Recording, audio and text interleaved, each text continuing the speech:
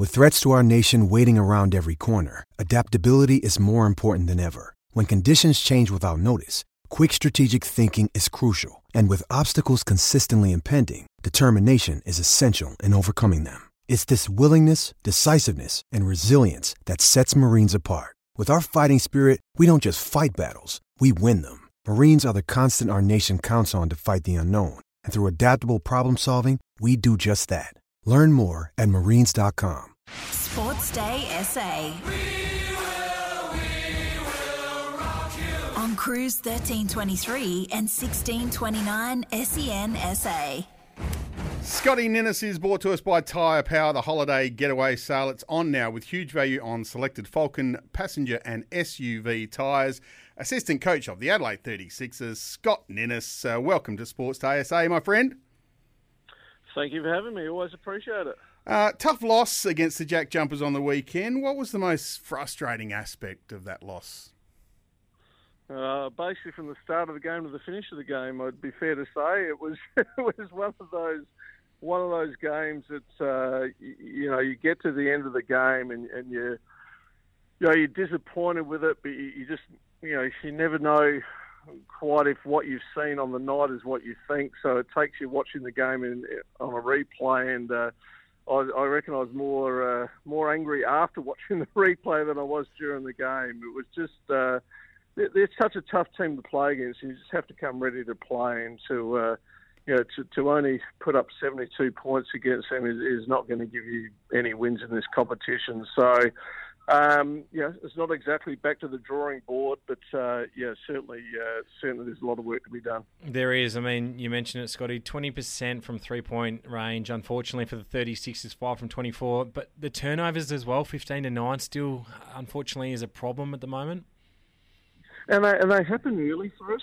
Look, it seems we've had two areas where we haven't done a great job on, which has been turning the ball over and giving up offensive rebounds, which we did clean up against the Jack Jumpers, which was pleasing. But you set the tone for yourself when the first two possessions you turn the ball over and they end up in dunks of the opposition. Then all of a sudden they have the momentum early. And you seem to be chasing your tail. To have, I think it was, 8 or 9 in the first quarter and 15 by three-quarter time is you're just giving other team opportunities, and that's been a trend for this year. When you look at the end statistics, and the other team has had a lot more shots than you, or you don't need to be Einstein to work out that's probably not going to work out well in your favour. So it is something we need to clean up, and I've been encouraged by training this week. I think it's been very, very good for us. So it's certainly going to need to be against Phoenix on Friday night. Yeah, they need to be. And I guess it's certainly not necessarily an excuse, but a reason to only score the 72 points. Trey Kell, unfortunately, didn't get up for the game with a calf injury. So what's the update there? We certainly missed his offensive firepower against the Jack Jumpers. Yeah, we did. And obviously when you look at 72 points, there's a guy that could go for 25 on any given night. So that certainly hurt us. But, once again, we're not offering up any excuses. I mean, Melbourne United missed 3 key guys on the weekend and beat the Phoenix. So, the injuries are part of the game. With any team, it's always that next man up mentality. It gave extra opportunities to some of our guys, and I was particularly pleased with Nick Marshall. He played some extra minutes that he hasn't been getting in the last few weeks, and he played well. But no, injuries are part of it. Having players out is just it. Yes, it's disappointing, but it's part of the game, and certainly we don't offer up any excuse for that being the reason we lost. Really good attitude, Ninny. I just did want to ask you about Nick Marshall. The fans have been calling for him to get more court time. He got an opportunity with that injury, and he really performed well and showed, I guess, what he showed a few seasons ago. Well, mate, as we know, it takes a very, very good player to wear number 9 for the 36ers. I was wondering how long it would take you.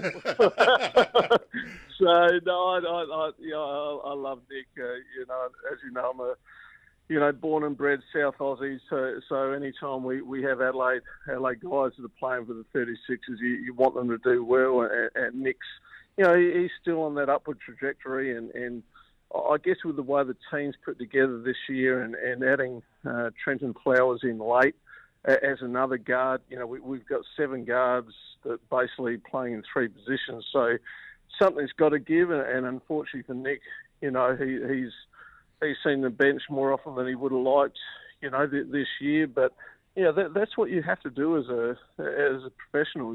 When that opportunity presents itself, as it did to Alex Starling last week in Perth, I mean, you've got to be ready to take it with both hands. And I was really happy for Nick. I mean, no one works harder than him and puts in more work, before and after training. So it was exciting. It was good to see him sort of get a bit of confidence back and play really well.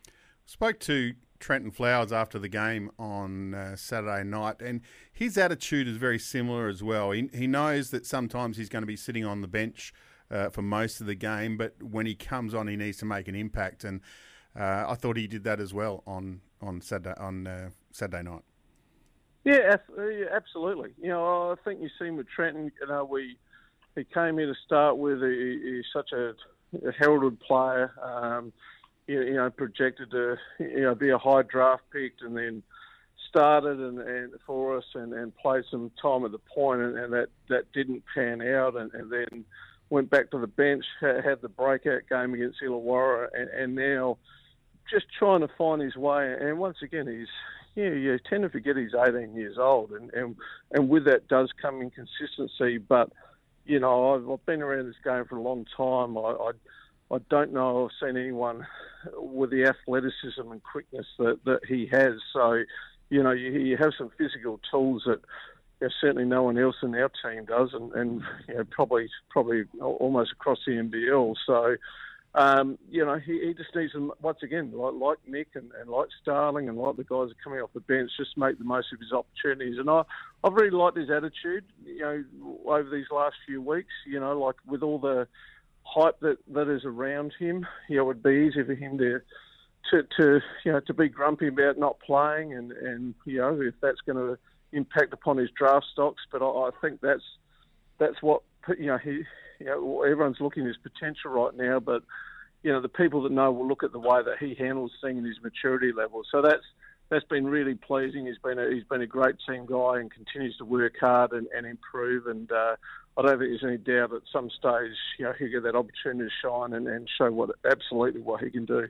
We're chatting with 36ers assistant coach Scott NINNIS. Now, Scott, you take on the Phoenix, the South East Melbourne Phoenix, on Friday night back at home. They're 1-4 away from home. Their only win this year, unfortunately, was around about a month ago here in Adelaide against the 36ers. So we lost that game by 17. How do we negate the Phoenix? We know they can score, but what are we going to do differently in this game to hopefully get over the line? Look, I think that's their worst game of the year. I mean, they came in and kicked our ass. I don't think there's any way of dressing that up. That was a bitterly disappointing game. So once again, that's fresh in your mind. What should be, I hope it is. That we know this happened on a home court, and you have to take care of your home court. They're the games that you have to win, and we've lost too many at home already. That's been something that if you have any aspirations to being, a playoff team, a great team, a championship team, you need to take care of that. So. We get that opportunity. You look at that group. I mean, they've got some fantastic players. Obviously, we know Mitch Creek really well, and what he brings to the table. You look at their imports, who are all quality, but they play hard, and it's a bit like the Jack Jumpers. You got to be ready. And it's not just matching their intensity. You've got to be the aggressor. I like to talk about being proactive and not reactive, and I thought we were reactive against the Jack Jumpers. And when you are like that against a team like the Jack Jumpers or the Phoenix, you're probably going to lose that game. So Tuesday's training we had, I thought, was probably our best training of the year. And I know every coach comes on and talks about, it's our best training. And normally that's a bit of crap about that, but we did. We had a fantastic training. We had guys setting screens and being physical and going nose to nose, and had a couple opportunities where it probably was going over the edge.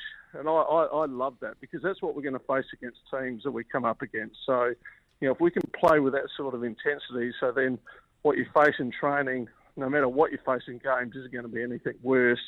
I thought was a really good step forward. So hopefully that's what we come out with on Friday night. At the Entertainment Centre at 7 o'clock, that game against the Phoenix. Speaking of the Phoenix, I want to ask about DJ of the Phoenix variety, not the 36ers. So Daniel Johnson, what reception will he get, and what reception will you give him? Mate, if it's anything other than, complete adulation for what he's done over the last 10 years with the 36ers, I'd be surprised. Look, I'm a little bit biased. I got to coach him in the NBL 1 last year and love to have the opportunity to coach him and have the opportunity to do that. In saying that, I hope he has his worst game of his entire career on Friday night. But he's got to come out and he's going to have to be a guy that we're focused on. His size, his ability to shoot the ball is elite, and it has been for a very, very long period of time. So I'm sure the crowd will give him a great reception, but let's just hope it's a dirty night for him. Scotty, I've left the easy question till last. The Hawks have parted ways with Jacob Jackomas. Do you think that puts extra pressure on CJ Bruton with only one more win than the Hawks? Oh, they're completely different situations. I don't think so. I think everyone knows how tough this gig is. I was a little bit surprised, by the situation in Illawarra because they not that long ago had extended his contract. But we know that's part of the game. CJ, everyone that's involved in coaching understands that at the end of the day it's about wins and losses. But I think we all know that we're not that far away from it. Now we have dug ourselves a hole now, being at 3 and 7, and it doesn't leave us a lot of margin for error. But you can't. You have to focus on what you can control. That's the end of the day. I mean, we've got a great owner in Grant Kelly. He's been incredibly supportive of our team and CJ and the coaching staff this year.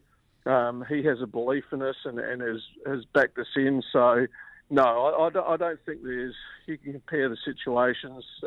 Apart from the fact that there's always pressure in professional sport, but I'm pretty confident we'll be able to turn it around, and hopefully that starts on Friday night. Thanks, Scotty. Appreciate your time, and we love chatting to you every Wednesday. Go well on Friday night, and I'll see you down there.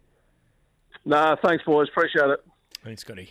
Scott Ninnis, assistant coach of the Adelaide 36ers. Yeah, he made the point there about digging themselves a hole with a 3 and 7 win-loss record. Well, you need to make the top 6. Now, the teams around the 6 at the moment, you got the Wildcats in 5th at 5 and 5, and the Taipans, the Cairns Taipans at 4 and 4. So it's a 500 record.